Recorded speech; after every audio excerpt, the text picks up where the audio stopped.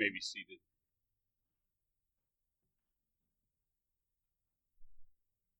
Thank you, Phil, for leading us this morning in song. Songs, as he mentioned it already as well, are incredibly rich in their words. And I think you know that I go pretty slow, and I think this is the 32nd sermon in Ephesians, and we're finishing up at the halfway point. So there's going to be 60 plus sermons, Lord willing, in Ephesians. So we do definitely go slow. We take our time to savor every verse and every phrase of the Bible. Well, today we have arrived at an especially important text. Let us read these verses together as we finish our exposition of Paul's letter to the church at Ephesus. I'm just going to read 2 verses this morning. I want you to know this morning in Ephesians chapter 3 that these 2 verses come, as we have probably already talked about, these 2 verses come at the very end of a prayer by Paul for the church at Ephesus. And this is a doxology to our Lord. He says this in chapter 3, verse 20, Now to him who is able to do far more abundantly beyond all that we ask or think, according to the power that works within us, to him be the glory in the church and in Christ Jesus to all generations forever and ever. Amen. That's Paul praying to the Father, that he is ascribing glory to the Father. Well, speeches made in the heat of battle or conflict tend to be memorialized. Who can forget these lines? 87 years ago, our fathers brought forth on this continent a new nation, conceived in liberty and dedicated to the proposition that all men are created equal. Or what about this one? Yesterday, December 7th, 1941, a date which will live in infamy, the United States of America was suddenly and deliberately attacked. At the beginning of World War II, there was another speech which was arguably one of the more famous in history. Perhaps it is famous because of its excellent use of the English language, or because of its superb delivery. Perhaps it is famous simply because of all that was riding on it. You could reason that the future of our Western culture was riding upon the words of Winston Churchill. Churchill gave this speech in early June of 1940. British troops had suffered a horrific defeat in the Battle of France. There was still in England great opposition to the war. Many believed that Adolf Hitler could be appeased. But Britain, under the leadership of Churchill, had chosen to fight. During this early battle, Allied forces became cut off from troops south of the German penetration, and they were trapped at Dunkirk. This was certainly not a great beginning to a war that had to be won. And on May 26th, an evacuation of troops called Operation Dynamo began. The evacuation was an incredible effort. The Royal Air Force valiantly kept the German forces at bay, while at the same time thousands of ships, military destroyers to small fishing vessels, were used to ferry the French and British troops to safety. They were able to save 338,000 troops in this way. Far more than anyone thought was possible. Most thought all was lost. And on June 4th, Churchill spoke before the House of Commons, giving a report which celebrated the miraculous deliverance at Dunkirk. And in making this speech, Churchill urged his people to fight a seemingly unwinnable war. In the speech, he promised that the British would fight with valor to the end. Let me read you the final flourish of Churchill's famous speech. He says this, "We shall go on to the end We shall fight in France. We shall fight on the seas and oceans. We shall fight with growing confidence and growing strength in the air. We shall defend our island, whatever the cost may be. We shall fight on the beaches. We shall fight on the landing grounds. We shall fight in the fields and in the streets. We shall fight in the hills. We shall never surrender. And even if, which I do not for a moment believe, this island or a large part of it were subjugated and starving, then our empire beyond the seas, armed and guarded by the British fleet, would carry on the struggle until in God's good time, the new world with all its power and might steps forth to the rescue and the liberation of old. Beloved, those are powerful words of a commanding orator. They make me want to stand and fight even though World War II ended 75 years ago. But I'm most struck by the fact that he left his most powerful words to the end. This morning we find ourselves at the end of Ephesians chapter 3. The final two verses which close out the first full section of Ephesians. And like Winston Churchill, the Apostle Paul has left his most powerful words to the end of this section. Just as Churchill used powerful rhetoric to convince the British people to carry on in a war which seemed unwinnable, just like him, to convince then the Americans they must join the fight, the Apostle Paul uses this powerfully written letter to convince the Ephesian church to carry on despite his current circumstances. He was in prison, and despite their difficult situation. As we have discussed many times, Paul understood the strategic importance of the church at Ephesus in taking the gospel to the Gentiles. He knew that they needed to be fully engaged in the fight. He used the first two chapters of this incredible letter to explain the incredible work that God is doing in the church, or that is, doing in the world through the church. He has chosen to redeem the world through the church. Brothers and sisters, as we sit here today, do you realize that we are part of God's plan to redeem the world? Grace Bible Church, this little church here in Gainesville is part of our Lord's plan to redeem the world. You and I are part of this incredible plan. And this was Paul's message to the Ephesians. In chapter 1, he explained to them how God had saved them according to the riches of His grace, which He freely bestowed on them in Christ.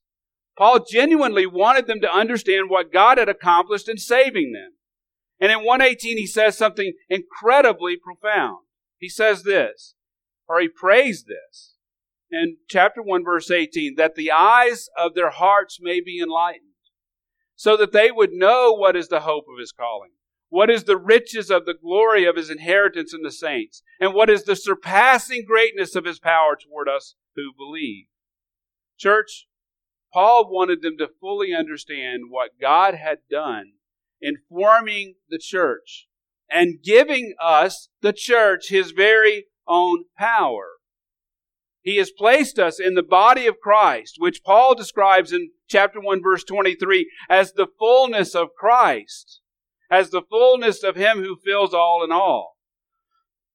You see, the church is the full representation of Christ to a lost and dying world. We are the fullness of Christ. And we have been given the very power of God to accomplish His purposes.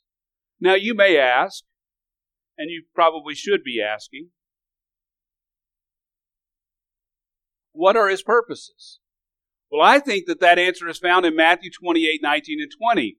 Just before Jesus ascended into heaven, He commanded His disciples, "Go therefore and make disciples of all the nations, baptizing them in the name of the Father and the Son and the Holy Spirit." Then He says this. He commands us, His purpose is, He commands us to make disciples of the nation, but He says this, "And lo, I am with you always, even to the end of the age." You see, He has given us the purpose of making disciples of all the nation, but He is with us. He has promised to be with us. You see, the Apostle Paul and the church at Ephesus were incredibly important parts of God's overall plan. Christ had promised in Matthew 16:18 to build His church, but He did not leave the church alone to do that work. He promised to be with us. He promised to be with us throughout the church age. You see, God has commanded the church to make disciples of the nations, and He has also, though, guaranteed success in doing so. This is true because He's given His church, the church, His very own power. And He has given us boldness and confident access to Him through faith. And as I just said, we then therefore cannot fail. See, that is the thrust of Paul's appeal to the Ephesians in chapter 3, verse 13, when he asked them not to lose heart at his tribulations. Ultimately, Paul may have been in prison. Paul may have been in chains. But the gospel itself is not in chains. Beloved, even now, we are facing difficulty. We're not able to gather like we want to. The church is having to change the way we do things day to day. But the gospel is still powerful. We have the message of hope.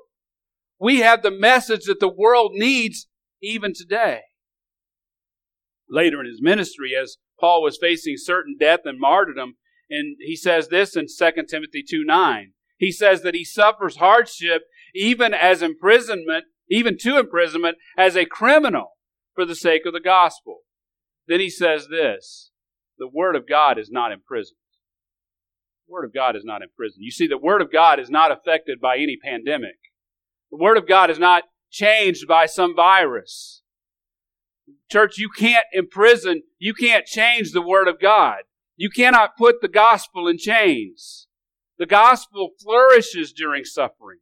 Paul's life is a model for suffering for the sake of the gospel. Later in 2 Timothy 2:10, he says this, "For this reason I endure all things for the sake of those who are chosen, so that they may also obtain the salvation which is in Christ Jesus, and with it eternal glory." You see, Paul willingly suffered for the sake of those who were chosen. He gladly gave up his life so that others may obtain the salvation which is in Christ Jesus. And he did so because he had grasped the eternal glory which God had promised to those who love Him. And he also realized, beloved, that if we follow God's plan, we can never fail. We can never fail. The Word of God is not imprisoned. The gospel is not in chains. If we fully trust Him when things are at their bleakest, He will never fail us, because He cannot fail. Oh, there will be times of failure. There will be times of gut-wrenching rejection. There will be times of heart-rending suffering. But Jesus promised to build His church, and the gates of Hades would not overcome it. And as Tertullian stated, the blood of the martyrs is the seed of the church. I'll say this. Suffering is the fertilizer which causes true church growth. Suffering is the fertilizer which causes true church growth. I've said this before. I believe that Ephesians is the full explanation of Jesus' promise in Matthew 16:18 to build His church. Paul gives this explanation as he encourages the Ephesian church to persevere in the face of great hardship and danger. And just as Winston Churchill urged the British and their allies to fight against a common enemy, in this letter to Ephesus, Paul urges the church to press forward in the fight. Here in the first two verses of chapter 3, I believe Paul reaches the climax of his argument. He wants the church to know that we serve a God who never fails. We serve a God who never comes up short. We serve a God who will never slumber nor sleep. That's Psalm 121, verse 4. We serve a God who is able. He is more than able. So as Paul completes this first section of Ephesians, chapters 1 through 3, he praises God with four distinctives this morning. Four distinctives which can only be attributed to God. He is perfectly able to, number one, accomplish His will. He is perfectly able to first accomplish His will. Let me quickly remind you that we are studying Paul's prayer for the church at Ephesus, which begins in verse 14. A few weeks ago, we looked at the character of this prayer. If you will recall, we saw that effective prayer has a profound catalyst. In this case, Paul prays in response to the incredible truths that he had taught the church in the first 2 chapters. Second, we saw that effective prayer has a proper character. Notice that in verse 14 and 15, he bows his knee in worship to the Father. Third, we saw that effective prayer has a precise center. Notice that Paul is praying to our Heavenly Father. Then starting in verse 16, we saw the content of this prayer. Paul prays in two crucial ways for the saints. He prays that they would be granted spiritual strength in the inner man, and he also prays that they would be given spiritual sensitivity so that they would be able to know and understand the love of Christ and experience the fullness of God. He prays in this way so that the Ephesians would realize the full power of God which they have within them. Beloved, let me stop and apply this to our church. As I've said before, I believe that if the Apostle Paul were physically here today, he would give the same message to you. Nothing has changed. He would pray that you would be strengthened in the inner man and given spiritual sensitivity. He would want you to fully understand what God is doing in your hearts and in the church. You see, Christ is still building His church. He's building this church. He's building Grace Bible Church of Gainesville. He is still saving the lost as a demonstration of His power. You see, that is His will. And according to Paul, God is perfectly able to accomplish His will. So we've studied the character and content of Paul's prayer. Now let us look at the conclusion. Look with me at your text in verse 20. Paul writes, "Now to Him who is able to do." Let's stop right there. Paul directs his prayer here to praise the Father. This is commonly known as a doxology or a hymn of praise for God. Now, this particular doxology ascribes glory, specifically glory to the Father. And it serves as a fitting conclusion not only to his prayer, but to the first section of the letter. It also forms a transition to the final 3 chapters of this letter, where Paul will teach the church how to walk before God and how to walk before the church and the world, considering the doctrinal themes of these first 3 chapters. You see, Paul desires for the Ephesians to fully realize that God is able to accomplish everything that He pleases. Interestingly, the word translated able is similar to the Greek word for power. Said another way, God has the power to accomplish His will. You see, nothing can thwart Him. There is no authority or principality that is greater than our God. Do you remember that in chapter 3, verse 10, that God demonstrates or makes known His manifold wisdom through the church to the rulers and authorities in the heavenly places? You see, He's demonstrating that nothing can stand in His way. Nothing can thwart Him. As the psalmist proclaims in Psalm 115, verse 3, our God is in the heavens. What does He do, beloved? He does whatever He pleases. Earlier in chapter 1, verse 5, Paul says that He predestined us to adoption as sons through Jesus Christ to Himself, according to the kind intention of His will. If God has set His love upon you, there is nothing that can prevent this from occurring. As a Christian, God has perfectly planned everything in your life such that His plans cannot be frustrated. His plans for you cannot be changed. Amazingly, in chapter 1, verse 9, God has revealed the mystery of His will by sending His Son, our Lord Jesus, in making us His church an inheritance. Beloved, God is able. He has the power to accomplish His will. He has purposed to build the church. He has chosen, as I said earlier, to make known His manifold wisdom to the rulers and authorities in the heavenlies through His church. He is elected to demonstrate His power in the church. Get a little bit more personal. He has decided to use you and me, weak though we are, to carry out His purpose in making disciples of all the nations. And absolutely nothing can frustrate His plans for us. For Paul, this included imprisonment. Paul had been in prison for 5 years at this point when he wrote this letter. And Paul could confidently say, nothing can frustrate his plans. Not even chains. For the church at Ephesus, this included whatever challenges and sufferings which may come. No matter what would come upon them, they served a God who was able to accomplish His will. For Grace Bible Church Gainesville, this includes any challenge which may come our way. Any challenge which may come our way, God is able to overcome. And God is able to use for His glory. In Romans 8, Paul asked the church at Rome in verse 35, he says, "Who will separate us from the love of Christ? Will tribulation or distress or persecution or famine or nakedness or peril or sword?"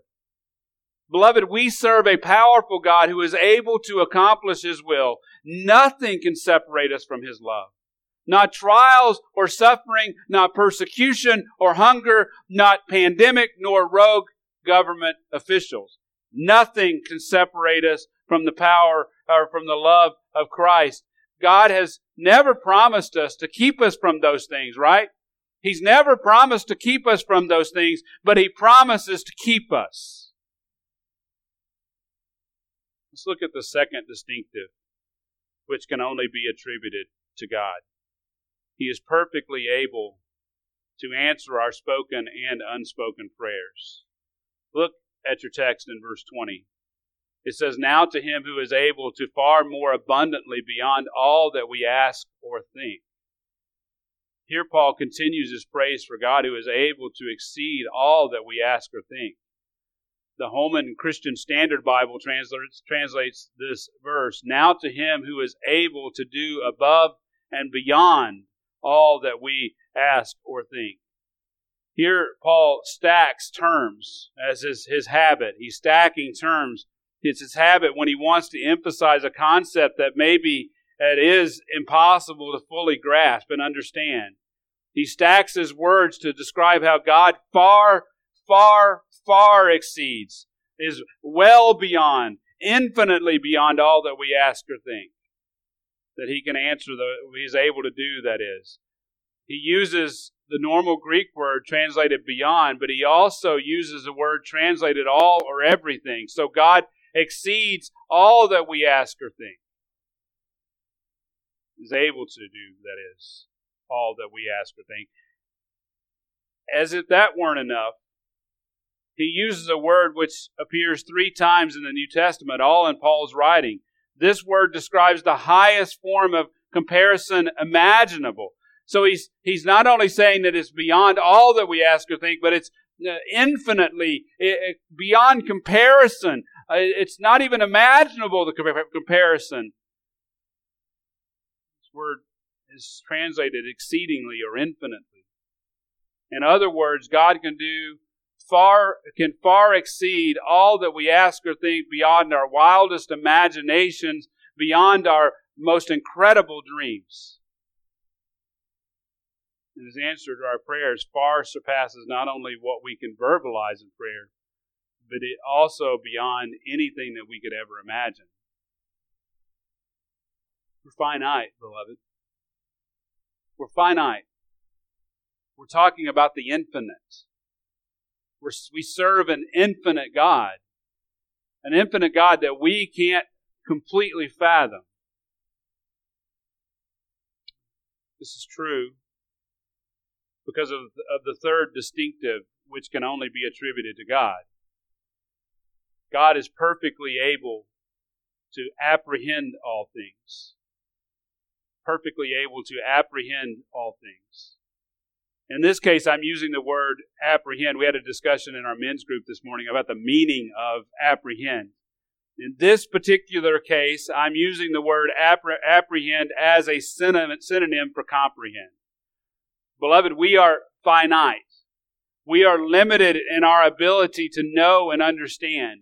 On the other hand, as I've said, God is infinite. He is not limited in His ability to know.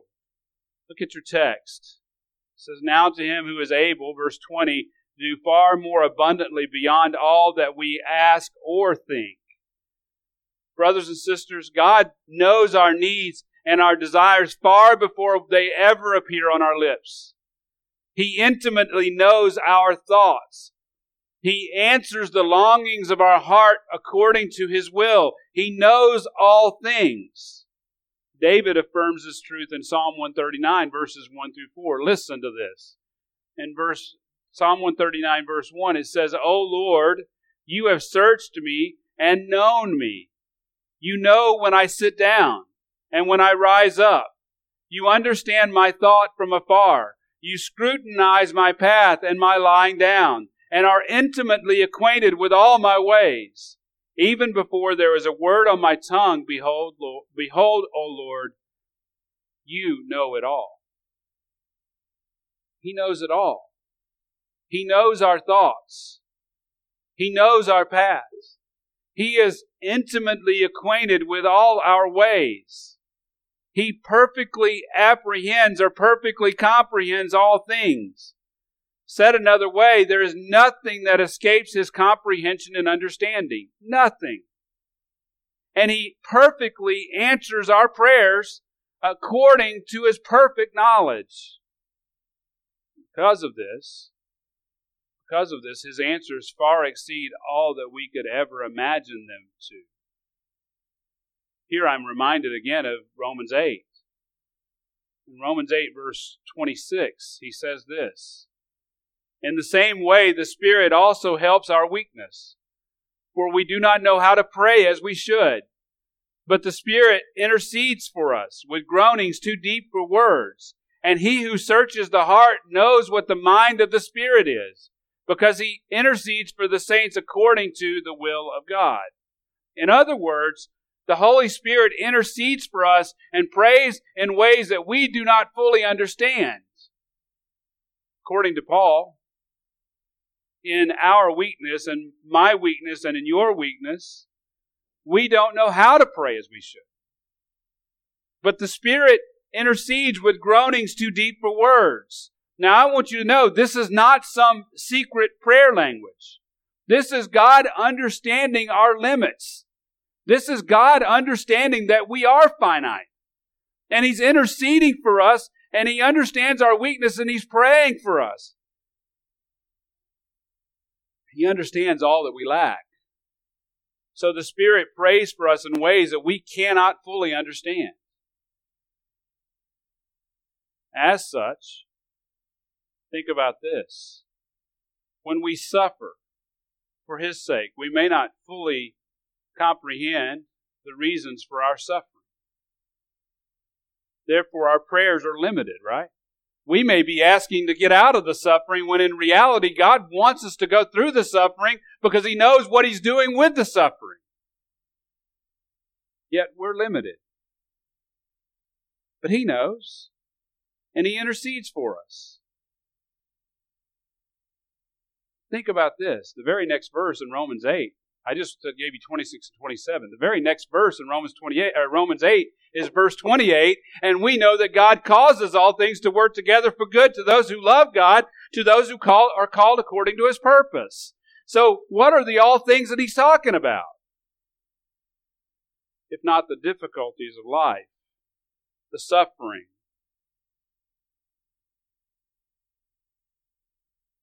Have you ever wondered about Joseph's prayer? Joseph, you remember Joseph? Thrown to the bottom of the pit. His brothers threw him there, right? Thought he was going to be used by God, and Here he finds himself at the bottom of a pit. You ever thought about what his prayers were? How he might have been praying? It's probably, Lord, get me out of this pit. I know that's what my prayers would be. Do you think he fully understood what God was doing or would do through his life? What about when he was accused of trying to lay with Potiphar's wife and thrown in jail? Do you think he fully recognized God's plan for his life? He couldn't. Because he doesn't know the end from the beginning.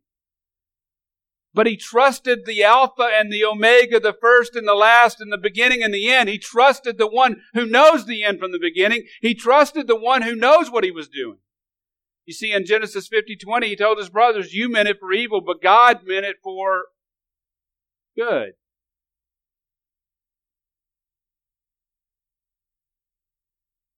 He trusted in the God who promises to protect and keep us. He didn't know everything, but he knew the God that does. Beloved, you don't know everything. You don't know how God is using your life. You don't know how God is using some difficulty that He's brought in your life. You don't know how He's using some challenge to grow you. But He does. Friends, where are you placing your trust? Are you trusting in the world which is passing away? Or maybe you're trusting in your own strength. Are you trusting in your riches? Maybe your education. Maybe you're trusting in the house that you live in. It's going to protect you. Do you think in terms of what you have instead of thinking in terms of the one who provides all that you need? Say that again. Are you thinking in terms of what you have instead of thinking of the one who provides all that you need? Beloved, He knows when you sit down. He knows when you rise up. He understands your thoughts. He scrutinizes your paths. He is intimately acquainted with all your ways. Even before there is a word on your tongue and a thought in your mind, behold, our Lord knows it all because He perfectly comprehends, He perfectly apprehends all things. This leads us to the fourth and final distinctive. God is perfectly able to abundantly exceed our wildest expectations.